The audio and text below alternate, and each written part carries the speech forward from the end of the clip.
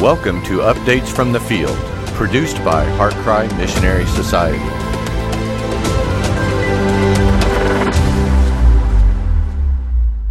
My name is Paul Snyder. I am a missionary in Papua, Indonesia. I'm also working with HeartCry Missionary Society, and I've been serving in Indonesia for the last 10 years.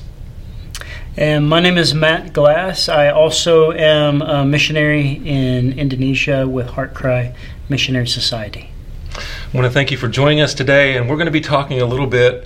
Matt and I have a lot of history together because not only do we work in the same country, different ends of the spectrum in the country, but we've done a lot together. So we're going to be talking a little bit about that, about some of the needs and some of the fruit that has been born through the efforts of the work there, and just kind of talk about Indonesia, and so that you can pray better and be involved in more of the needs there. So it's good to be with you, Matt. It's good to be with you, Paul. So before we begin, we talk about a lot of things as missionaries that happen on the field. That happens a lot in our conversations. And one of the things that I like to talk about regarding missions is, you were called, and so was I, as to go as a preacher of the gospel. Yeah. That is our goal. That's what we want to do. That is our desire, is to open the scriptures and just preach Christ. Yeah. Teach the people good, solid biblical doctrine. Yeah. Tell us, I want to ask you, from your perspective, because you've been on the field for how long now? It's been 10 years plus? Yeah, in July it was 10 years. Okay, so give a little bit of a brief history as to how the Lord took you into Indonesia, because you've been with HeartCry for quite a while. I mean, you were pretty much the beginning stages with HeartCry. Yeah.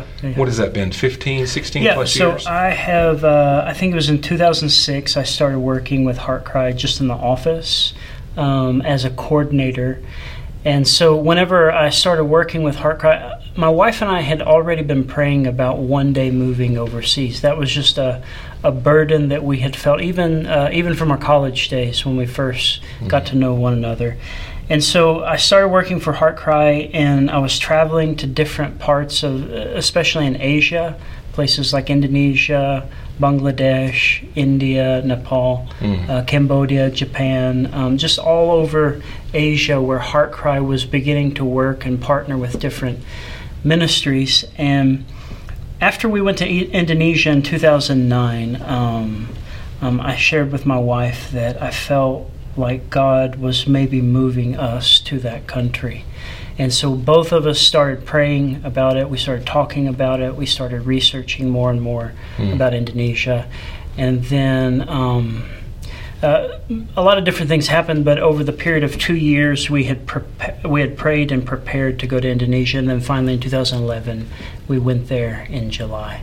And so that's kind of how we ended up there. Now, there were a lot of people that we met along the way that helped us to finally end up in Indonesia. And so I don't want to say that this was just something that happened and we were able to orchestrate different events. Yeah, right. Because God really, he just opened the door for us to go there. It was kind of one of those things, and I've said this before, where you just look back after 10 years and you really don't know how you ended up here. But it was just, you just know that it was God who opened the door and made the way for you to do it. Yeah. Yeah, it's because Indonesia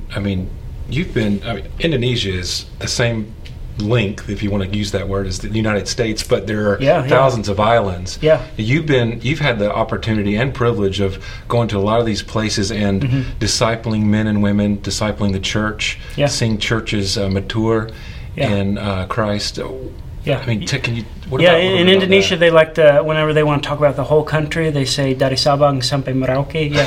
And so I have traveled like from the far west of Indonesia all the way to the east of Indonesia. You've seen the broad spectrum of Papua, Indonesia. And not everywhere in between, obviously, but many places in between. And so I have had these many different glimpses of the way that God is at work through the church in order to proclaim the gospel and to teach the scriptures to God's people. And so that has been one of the most encouraging things, just to witness. I think witness is a good word, to witness how God is at work in these many different places.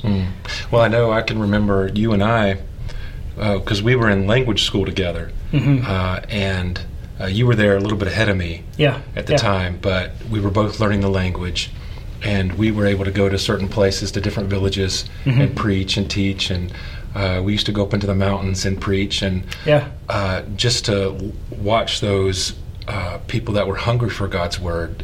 You wouldn't trade anything for that kind of opportunity. Yeah, absolutely not. So your purpose and your goal as a missionary in Indonesia is to. Are you taking the 2 Timothy 2:2 motto in your ministry? Yeah, I mean, I would say that the ministry that God has given us, it includes many different things. Like, there's not just one thing that I'm focused on. And in some ways that's good. Some ways it's bad, because you feel like you're doing all of these various different things. And so really the progress that you see in each one of those things is not as visible or evident. But yeah, I mean, I myself, when I was 18 years old, I experienced the reality of the gospel's power in my own heart and in my own life. And so I've experienced what Romans chapter 1, verse 16 talks about, when it says that the gospel is the power of God for salvation. And so our desire, I would say our primary desire, is to raise up pastors, to train pastors, to teach them with the intent that these men know and they understand the gospel, because it is the power of the gospel that will bring change in people's hearts and lives. And so the 2 Timothy 2 chapter 2 thing is really one of the main focuses of what we do in Indonesia, is to teach other pastors, not just certain things related to the gospel and salvation, but also to teach them even practical things like how to interpret the Bible, how to prepare sermons, and how to preach the scriptures. So there's a broad spectrum of things that we do teach these pastors, evangelists, missionaries who are in Indonesia. Wow. And I would add in Timor-Leste as well, because I do go there often. Absolutely, as well. Yeah, which we'll talk about. Because that's a huge ministry there. Yeah. So what about yourself, Paul? I mean, we've talked about these things before, but how did you end up in Indonesia, and what do you guys do in Indonesia? I mean, you've shared, I think, many different times on video updates with HeartCry, but maybe just go into more detail about what you guys do. Yeah, so I was serving in a local church in North Carolina, and I had a little Debbie route. And I was a new believer, growing in the church, and had my own business, and able to set my own schedule. And so I would just take time throughout my day just to tell people about Jesus. Here's what God did for me. Here's what He can do for you. And I just love telling people about this new faith, about the God that saved me. And as I grew in this church in North Carolina, I saw clearly the command to go. I mean, and in Luke 10 it says the labors are few. Well, the pastor had been discipling me and grooming me and preparing these gifts that God had given me, and I saw I loved to do them over and over, and I said, well, why can't I use these gifts on a field where they don't know about the name of Jesus? And so we looked at several places in the world, and what fit me is I love the outdoors, and I loved being I don't mind remote places. So we chose Papua, specifically a lowland tribal group. And we moved there in 2011. How was it that you even heard? Because I think a lot of Americans, a lot of Westerners, they've never even heard of Papua, Indonesia. Maybe they've heard of the other side of the island, Papua New Guinea. But how did you even hear about Well, at that time, we were talking to a lot of our missionary friends, and one particular friend told me about Papua, and because we had looked at Suriname. We had looked at South America, Cameroon, in Africa, because I wanted to specifically look at tribal ministries. I wanted to go to a place where they didn't even know how to turn a doorknob or hold a pencil, that kind of people. And so we set our eyes on those particular places, and at the time a friend said, well, here's Papua, Indonesia. And I said, well, give me all you got. And he sent me all this stuff, and I just started reading and looking, and I said, we need to pursue this. And And it was the providence of God, because Suriname and Cameroon fell off the radar, and Papua was just, it was like a beacon in the night. Yeah. And so we pursued that, and the Lord ended up putting us in the Korowai tribe, Yeah. and still currently. So that's where we've been serving. Yeah. Well, praise the Lord. Well, tell us just maybe a little bit about what it was, because you're not, you're here in the States now. I think you've maybe given some updates about your health situation. Right. But what was it like living from day to day, ministering to an unreached tribal group, a people that very much lived in darkness? They were ignorant of the Scriptures. They did not know God. They did not know Christ. So what was it like from day to day ministering to those people? Yes, I think one word would sum it up. It was hard. Yeah. It still is hard. Yeah. It's not that kind of ministry. Now, your ministry is also difficult. There's no ministry where you're going to preach the gospel that it's just going to be a bed of roses. We know that from Scripture, just from 1 Peter. Yeah. But, moving into that particular people group, we noticed right away that the adults were very closed. And it was the children were more receptive to the teaching. Yeah. That doesn't mean we don't have believers that are adults now. Yeah. But it took many years to see that fruit come to fruition. And now we do have, praise the Lord, through the work of the Holy Spirit, we do have several believers in the northern region, and some carrying on the work in the church now. Yeah. But it was very difficult. Were the adults, were they closed off because they were just not interested, or did they have other superstitions and myths and things like that kind of shape their worldview and shape their understanding? Trying to get into the head of a Korowai and understand their worldview and the way they think was very difficult. Yeah. Still is to this day, even after trying to study their language for so long. But they come from an animistic background. They worship one evil spirit that is the creator and sustainer of all. It's an appeasement process to where we have to appease this evil spirit, or we will not receive the blessing. Yeah. Appease with sacrifices? Right, appease with sacrifices, pigs, different kinds of foods. They would hang bones on the rafters of their houses. They would sacrifice pig heads. Yeah. When they would see that fat dissolved, they believed Sipe was pleased with them, that evil spirit, and that they would have success in their gardens and their family, in everyday life. It was always based on fear. The fear just gripped these people. It was so dark, so demonic. And how do you tell people about it? How do you start? What do you do with those kind of people? And so we just moved through salvation history, very simple, because these were a literate people group. Yeah, so you would just gather them together. We would just gather them together, and just teach them slowly, and teach them the Scriptures. Right, and I can't say, I do have to go back and say that we work with a team from the National Church in Papua. Yeah. These men and women, Yeah. they set the foundation. Yeah. I consider myself kind of like a waterer in a sense, because more of like an Apollos yes, type exactly, because they were the ones in the early 2000s that set the initial stage to go into this dark, remote place where nobody ever contacted these people since the 70s, and plant themselves in there with just the little bit they had, the clothes and medicine they had with them. Yeah. They're the ones that set the initial stage for us type missionaries to come in. Yeah. So you got to give all the glory to God for those people that He's raised up, that now we still work with in these lowland regions. Yeah. So. Yeah. Well, as far as Papua, you and I, you've been there. You've been in my village. We've done a lot together. You've seen what God has done. Some of the fruit born out of the efforts there. Yeah. What about? Because you've been to a lot more places in Indonesia. What about, as Indonesia as a whole, as you travel around to these particular people groups and churches and brethren and try to disciple them and train them? Yeah. Are the people in those particular places, are they receptive to the gospel? Or are they closed off? Yeah. I would say for the most part, like the people that I have interacted with and the places that I've been, and the places that I've taught, for the most part, people have been very eager to hear God's word.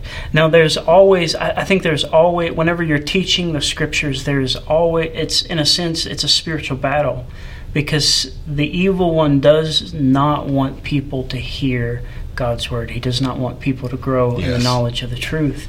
And so oftentimes, I mean, everyone who teaches God's word, whether you're in Indonesia or in America or wherever you are, you face this reality.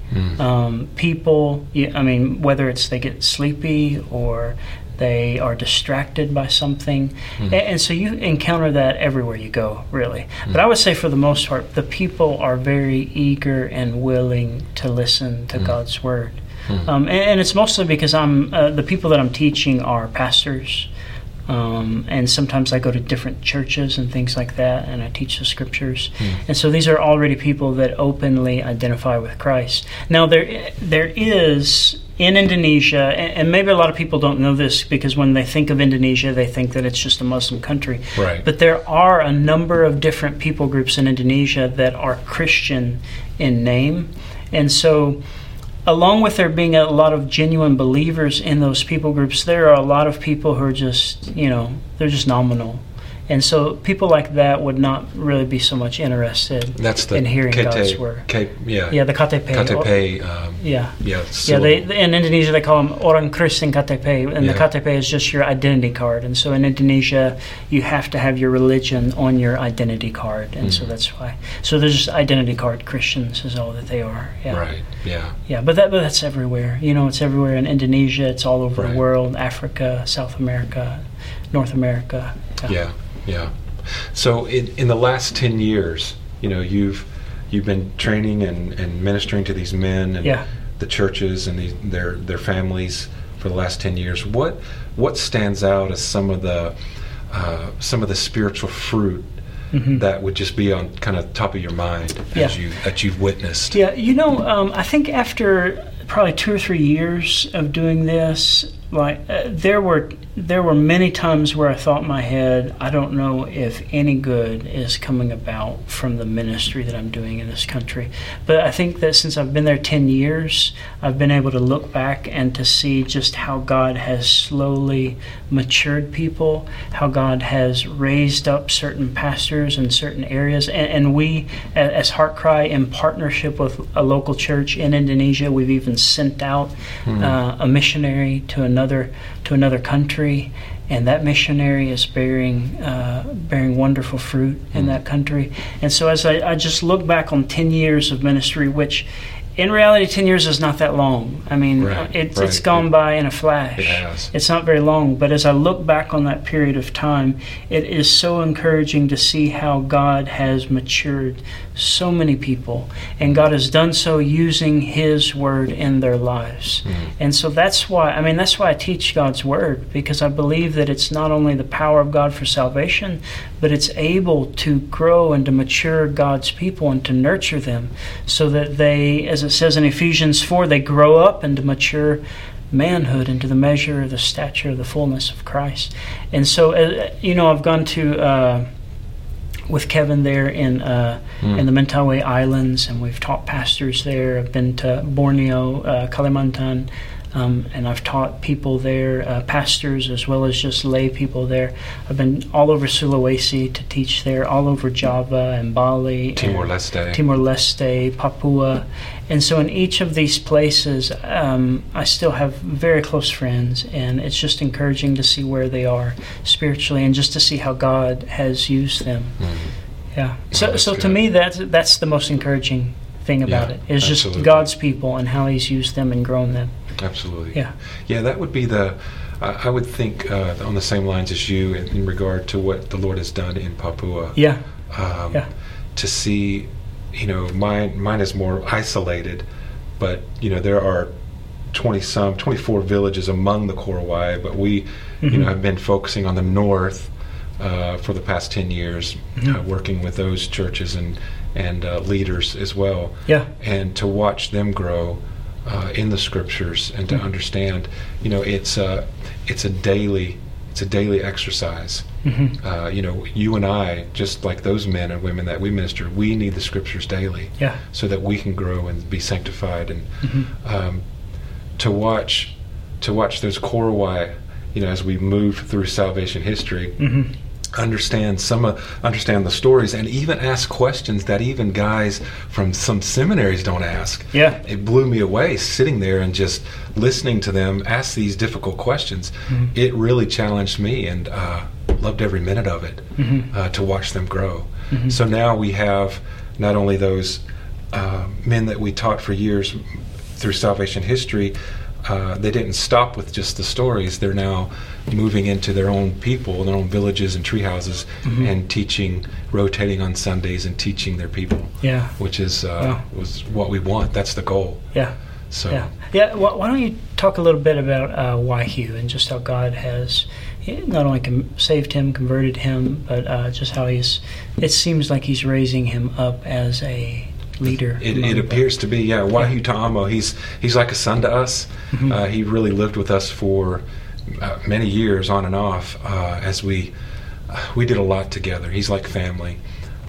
We trained him since the start, Mm-hmm. through the Scriptures, and he's one of the ones he's very detail oriented. He's the only Korowai I know Yeah. that is meticulous about things. Yeah. I mean, when he works, it has to be done right. It has to be done Mm-hmm. straight. And so he took that same discipline to when he learns the Bible. Yeah. He wants to understand it. He wants to do it correctly. Yeah. And that's bled over into now how he teaches his people. Mm. So he's living in Danawage now? Yeah, or- he's back in Danawage. Okay, He's a I see. young man. He's probably 20. We're not sure what day he was born, but it looks like he was born in 2001. Mm-hmm. He was born in a treehouse, and he was saved, converted around while he was a teenager. Yeah. And Jimmy and Perrin also, our team there, part of our team, they also discipled him and nurtured him, and then we had the privilege also to teach him on a daily basis. He helped me learn the language. We trained him in medical. I mean, he was a vital part of me. He became one of the team members. And then the time came where we wanted to send him to further education. Yeah. So we Yeah. sent him off to Bible school in the town. Yeah. And he spent over 3 years in Bible school. Uh-huh. Now he's back. He's back in Danawage, and he is Okay. now under the leadership of Jimmy, Yeah. one of the missionaries there, being trained and continue to teach weekly and lead the church. Yeah. Yeah. So, Lord willing, he'll be the first Northern Korowai pastor. Yeah. Yeah. Well, praise the Lord. for Yeah, that. it's Yeah. exciting to see. And it's another encouraging thing about the ministry there is just how God has grown Jimmy. I remember the first time first time I spent time with Jimmy, we went into the Mambramo region. Right, I remember that trip. Up north in the northern area. And I remember we traveled to one place. We flew into one place. It was on a river. We got on a boat, crossed the river over to the other side, and there was a church there. Yes.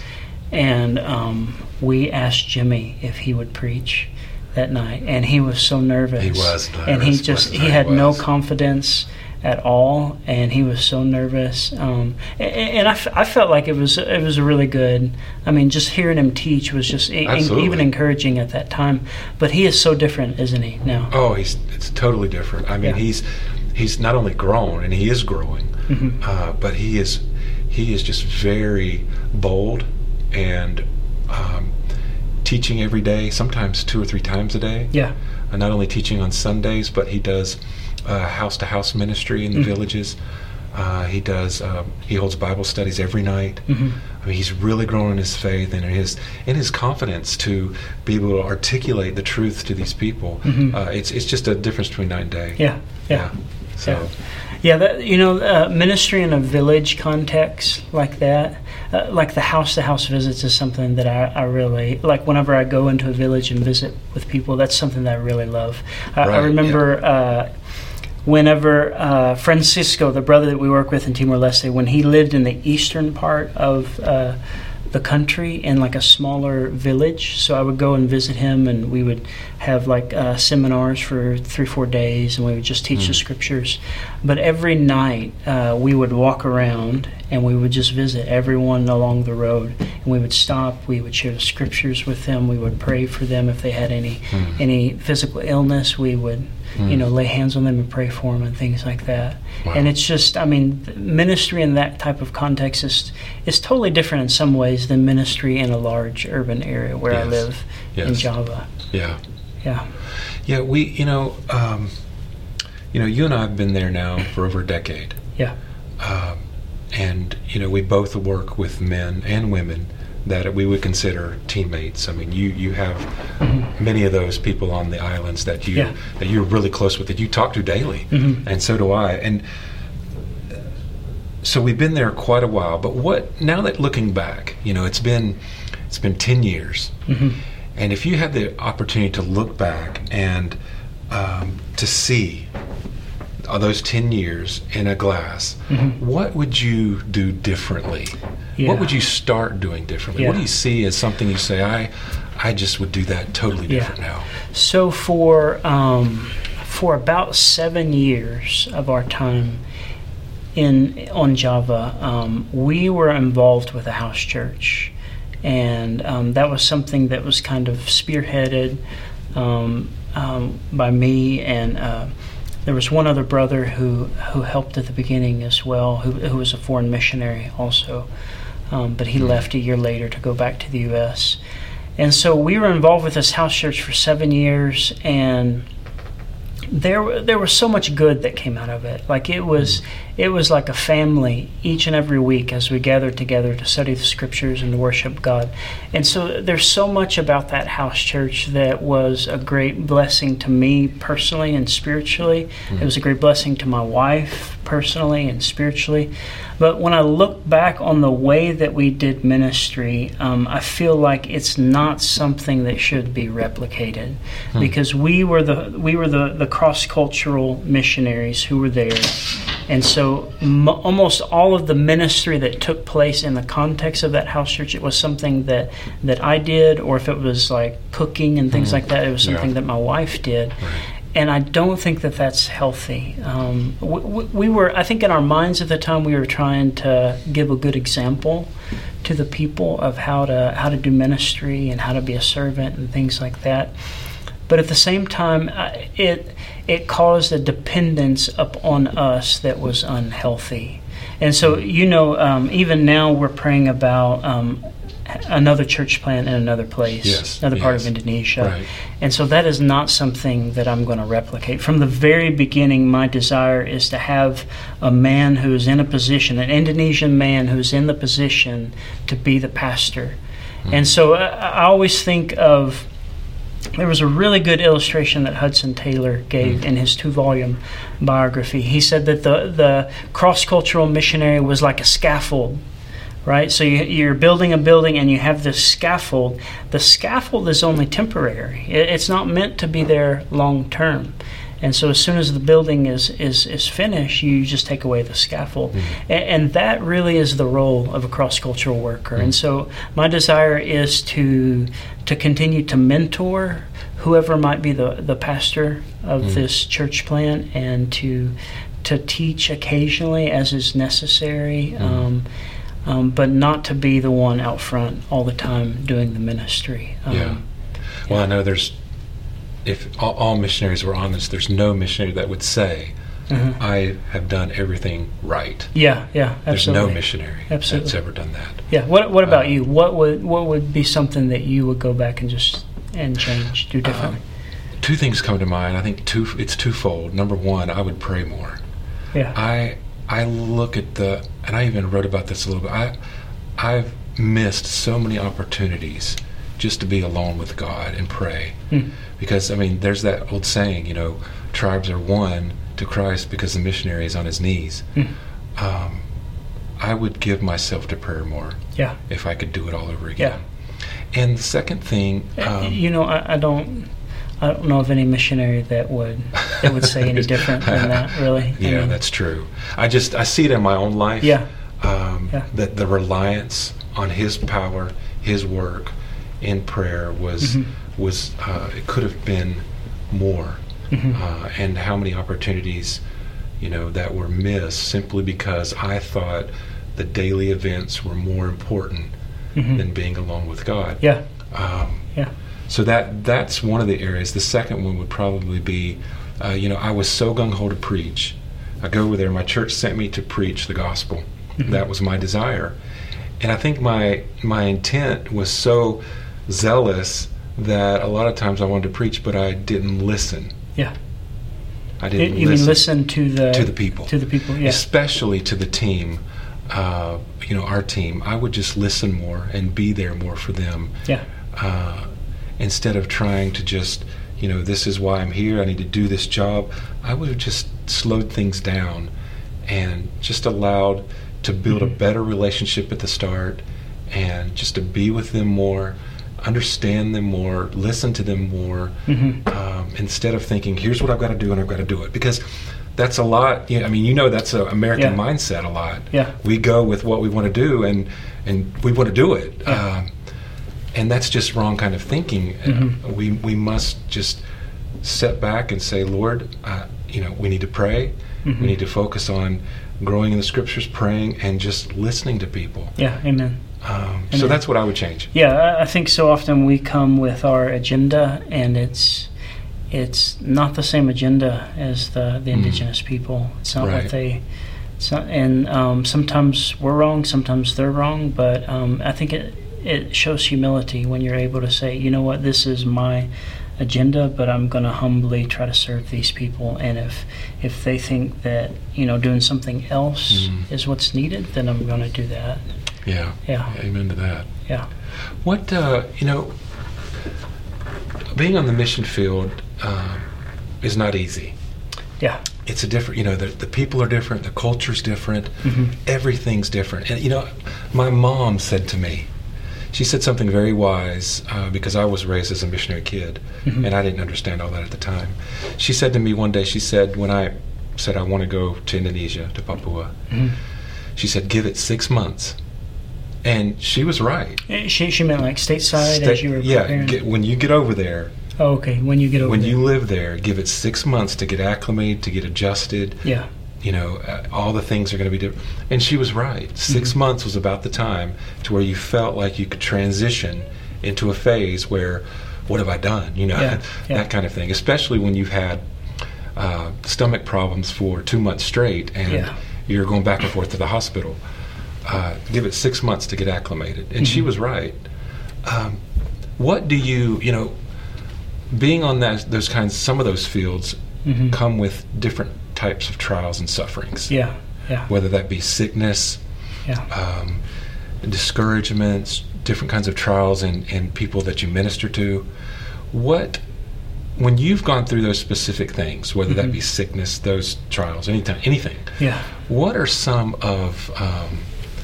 scriptures that come to mind, or some of those texts that really just comfort you as a not only just but as a believer in Christ? Yeah. What are some of those texts? Well, I read earlier that you were going to ask this question, and so I was thinking about it. And I cannot remember, like that our first year there, probably every month I had Giardia. Yeah, that's why I was. Yeah, see, that's one of the reasons I asked you this, because I knew you had gone through a lot of issues at the beginning, and so that developed into something called tropical sprue, where I wasn't absorbing like nutrients or anything, and so I was just forgetting everything, and it was really frustrating for Amanda. But I don't even remember like what I was thinking during that time here. But I know like probably 2 years ago, just going through a bit of discouragement, there was a verse that I was just reading through the New Testament, and this is a well-known verse, but I think it's well known for a reason, because it's so encouraging. But this is the Apostle Paul. And this is 2 Corinthians chapter 1, in verse number 8. He says, "For we do not want you to be unaware, brothers, of the affliction we experience in Asia. For we were so utterly burdened beyond our strength that we despaired of life itself. And so here's Paul saying, I mean, we think of Paul as this great, bold missionary who just went into dangerous, dark places and preached the gospel. And he was just, like, we think of him like a spiritual Navy SEAL or something like that. But here he's saying that he was so burdened and afflicted that he just wanted to die. He didn't even want to be alive anymore. And he says in verse 9, indeed, we felt that we had received the sentence of death, but that was to make us rely not on ourselves, but on God who raises the dead. He delivered us from such a deadly peril, and he will deliver us. On him we have set our hope that he will deliver us again. You also must help us by prayer so that many will give thanks on our behalf for the blessing granted us through the prayers of many. And so he's basically saying God has allowed this to happen, and he's allowed this to happen so that we would depend not upon ourselves, but upon God who gives us his strength.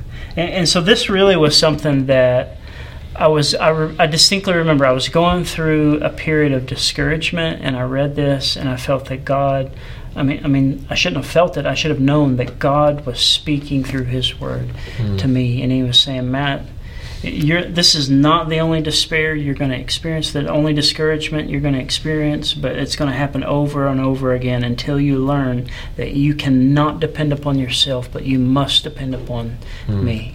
Yeah. Yeah, so that's just one text that kind of comes to mind readily, and you know there are others. I mean, you know how God uses His Word. Sure. I mean, Absolutely. I cannot tell you the number of times where I've been reading the Scriptures in the morning, and you can just, it's very obvious that God, He even delayed your reading or sped it up so that at that particular moment in time you would be at that particular chapter. Yes. And so He speaks to you through it. Yeah. So that's just one verse. What about you? Well, I'm kind of like you, and in a lot of those sicknesses, my mind wasn't there. Yeah. So I really wasn't thinking about anything. I think when my mind was there during those sicknesses, would have been on the field, more so too, and that would have been in 2 Corinthians 11. That verse is that chapter is just stuck with me for so many years. Yeah. Because here you have the Apostle Paul, and he just lays out all these things, all these kinds of sufferings.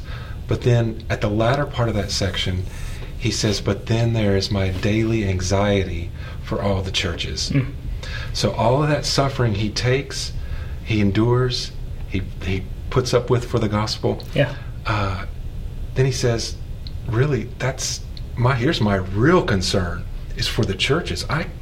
That's just little compared to my concern for the churches. I have anxiety to see these churches grow and to mature in the faith." Yeah. And so I kind of, as living in the village in this northern area, just took heart to that section of how Paul's heart was for these churches, and would say, "Make me like this, because I want my concern to be for these Korowai, not only shepherds, but believers in these churches to grow and to mature, even if I have to endure the worst suffering. Yeah.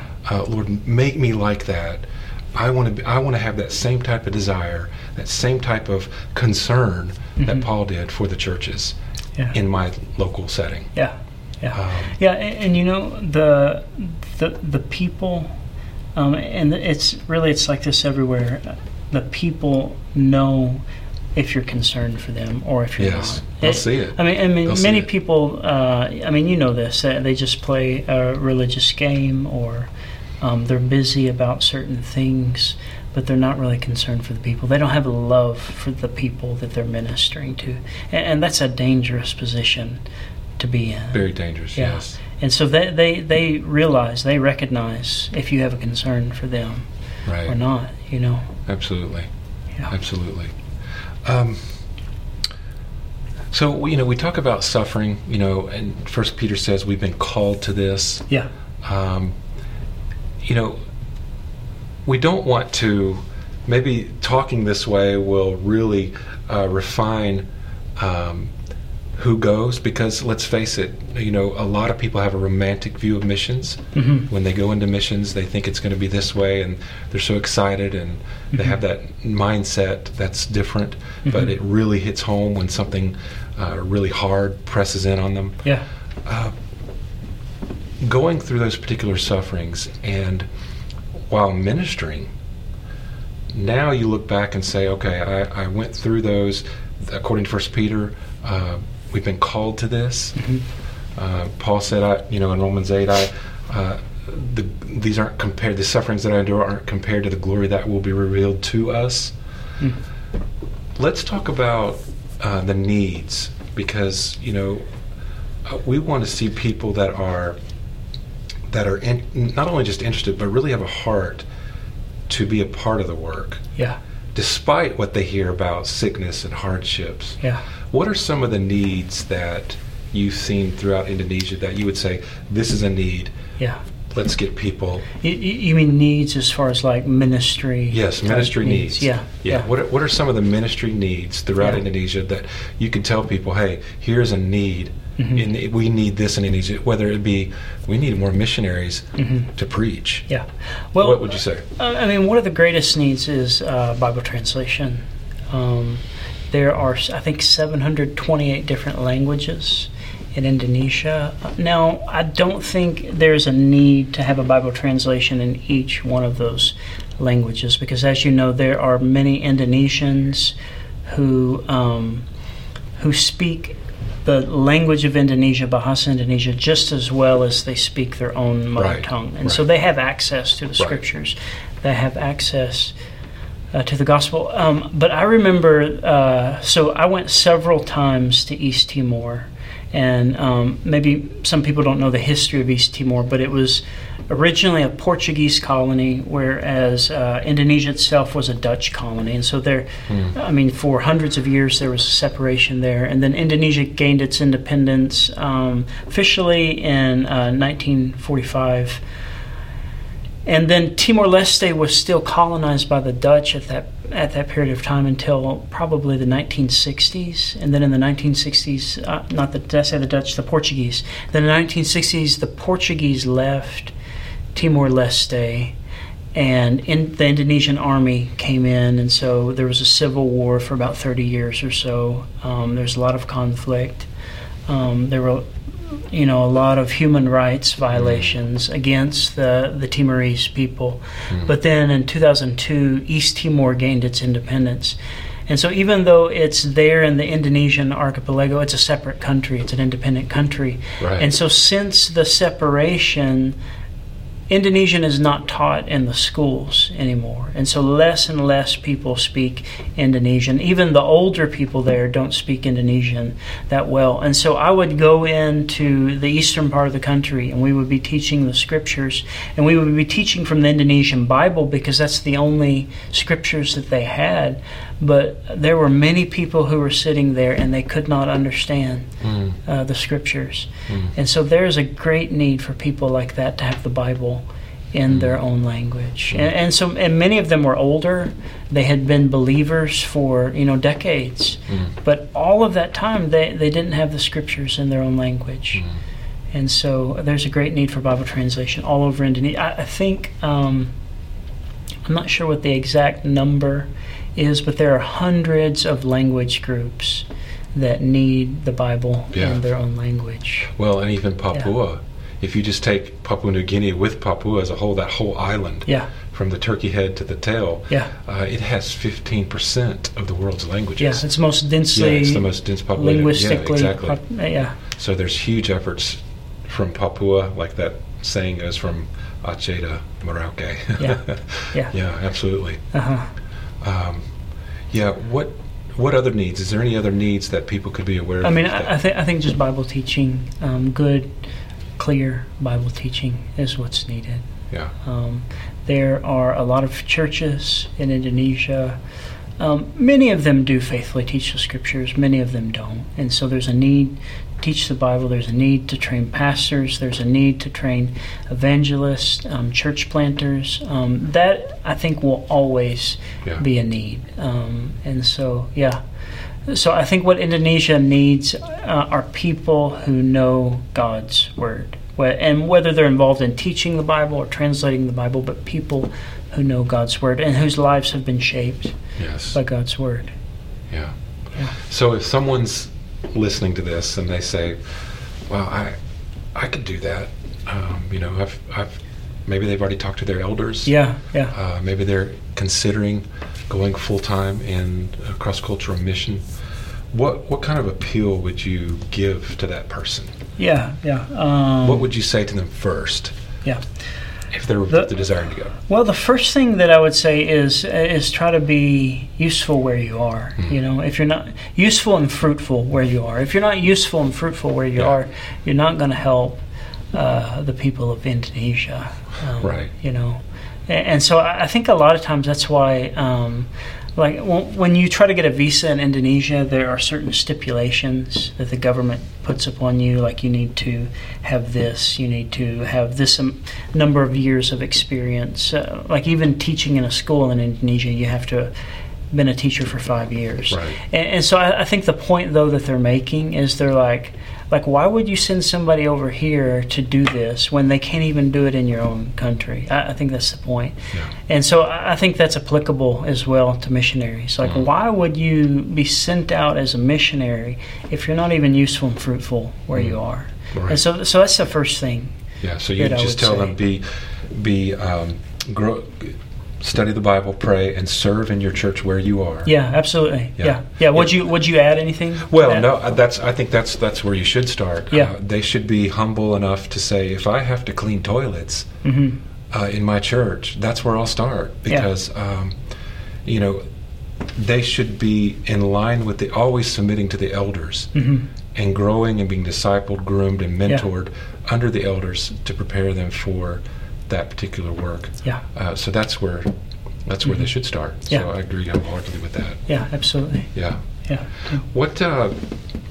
So we've pretty much covered a lot of areas, what we've experienced on the field and what we've seen, and we want people to be involved in the needs of Indonesia through prayer, and that's why I asked that question. How could we appeal to some people? What would you say to them? Because there are some that perhaps watching that would be saying, "Oh, I never considered Indonesia. I want to preach the gospel. I want to be a nurse and minister to people and tell people about Christ." They don't know what to do. Maybe they don't know where to go. But we want people to be involved with the needs in prayer as well. What can you tell? You've talked a little bit about Timor-Leste. What's that need that they can be involved in prayer with Timor-Leste right now? And then maybe give us one in Indonesia or so. So in Timor-Leste, so as I said, we were there, we were teaching the Bible, and we saw that there were so many people who did not understand the Indonesian Bible. They spoke the Makassai language, which is just one of the, I think, 32 different languages in Timor-Leste. And how many people speak that language? About 100,000. 100,000. So quite a few people speak this language. And that's 100,000 people that do not have the scriptures, basically do not have the scriptures in any language that they can understand. Let me backtrack a little bit. A lot of those people do understand the Indonesian Bible. But it's just not to the point where it would be their lingua franca type deal. Okay. It's not even to that point. And so in I forgot how long ago it was, but we started a project to translate the Bible into the Makassai language. And so my involvement was just in training the Bible translation team. Initially, there were about 10 people who were part of the team, and most of those people are still involved in some way, but week in and week out, there are 4 people who are on this team who are gathering together each week. I think they've made it through Matthew chapter 17. They started at the beginning. Chapter 1, and now they're in 17. Chapter 17, And so week in and week out, they talk about the best way to word or to phrase the scriptures, and so if if you want to pray for them, pray that God will give them wisdom. I mean, Bible translation is not an easy thing. And this is really their first time translating into the Makasai language. And so it's definitely going to be a learning process for them. I'm sure that 3 years from now, they're going to read what they have translated thus far, and they're going to alter a lot of that, because God will grow them over time. But it's a long, many-year project, and it's going to take 10, 15 years to translate the New Testament. The average New Testament in Papua took 15 to 20. Wow. So it's this is a huge project, and one that people can pray for. Yeah, but I'm really thankful for Francisco, who is kind of the head of the team there. He's a pastor in the church there in Dili, and then he's also a translator. And so he's not isolated from the people. It's his own mother tongue, and he ministers in this language as well as some other languages, being in the capital city. And so I'm very thankful for him and just his zeal to get God's word in his own language. Yeah, that's great. Yeah. Yeah, another area we can let people know about would be, you and I have been working on this Indonesian Bible project, and more or less for Papua. Because we saw a need where, through the working with the church there, many schools and villages in these remote locations don't have enough Bibles to read God's Word and to study it. So we've invested in that, and now we're purchasing 6,800 Bibles. Yeah. But the thing about that, this project with passing out Bibles, it's not just about passing out Bibles, although we want to do that. We want everybody to have a copy of God's Word. But, I was thinking of the scripture in Acts to where, the Ethiopian eunuch, someone explained it to me. You remember that section in Scripture? Yeah. Acts chapter 8. Right, Acts chapter 8. And that's what we want. We want people to be able to, when they open God's Word and read it, we also want them to be able to understand it. Who's going to explain it to them? How are they going to understand how to study the Scriptures? So that's where we have been passionate about. You and I and several others have been passionate about doing some training along with passing out these Bibles. Unfortunately, we can't get in right now due to the virus. Everything's kind of put on hold for that side of the ministry. Yeah, so we'd originally planned to go in May, right? That's right. We'd planned to go and do 3 weeks of training to teach them how to study and read the Bible. That was put on hold, and now we're waiting for the appropriate time again as to when that will be. So this Indonesian Bible project is twofold. It's not just passing out Bibles and we're done. We don't want to think like that. We want to follow up, and we want to be consistent with the training of how to teach them to read and study the Bible.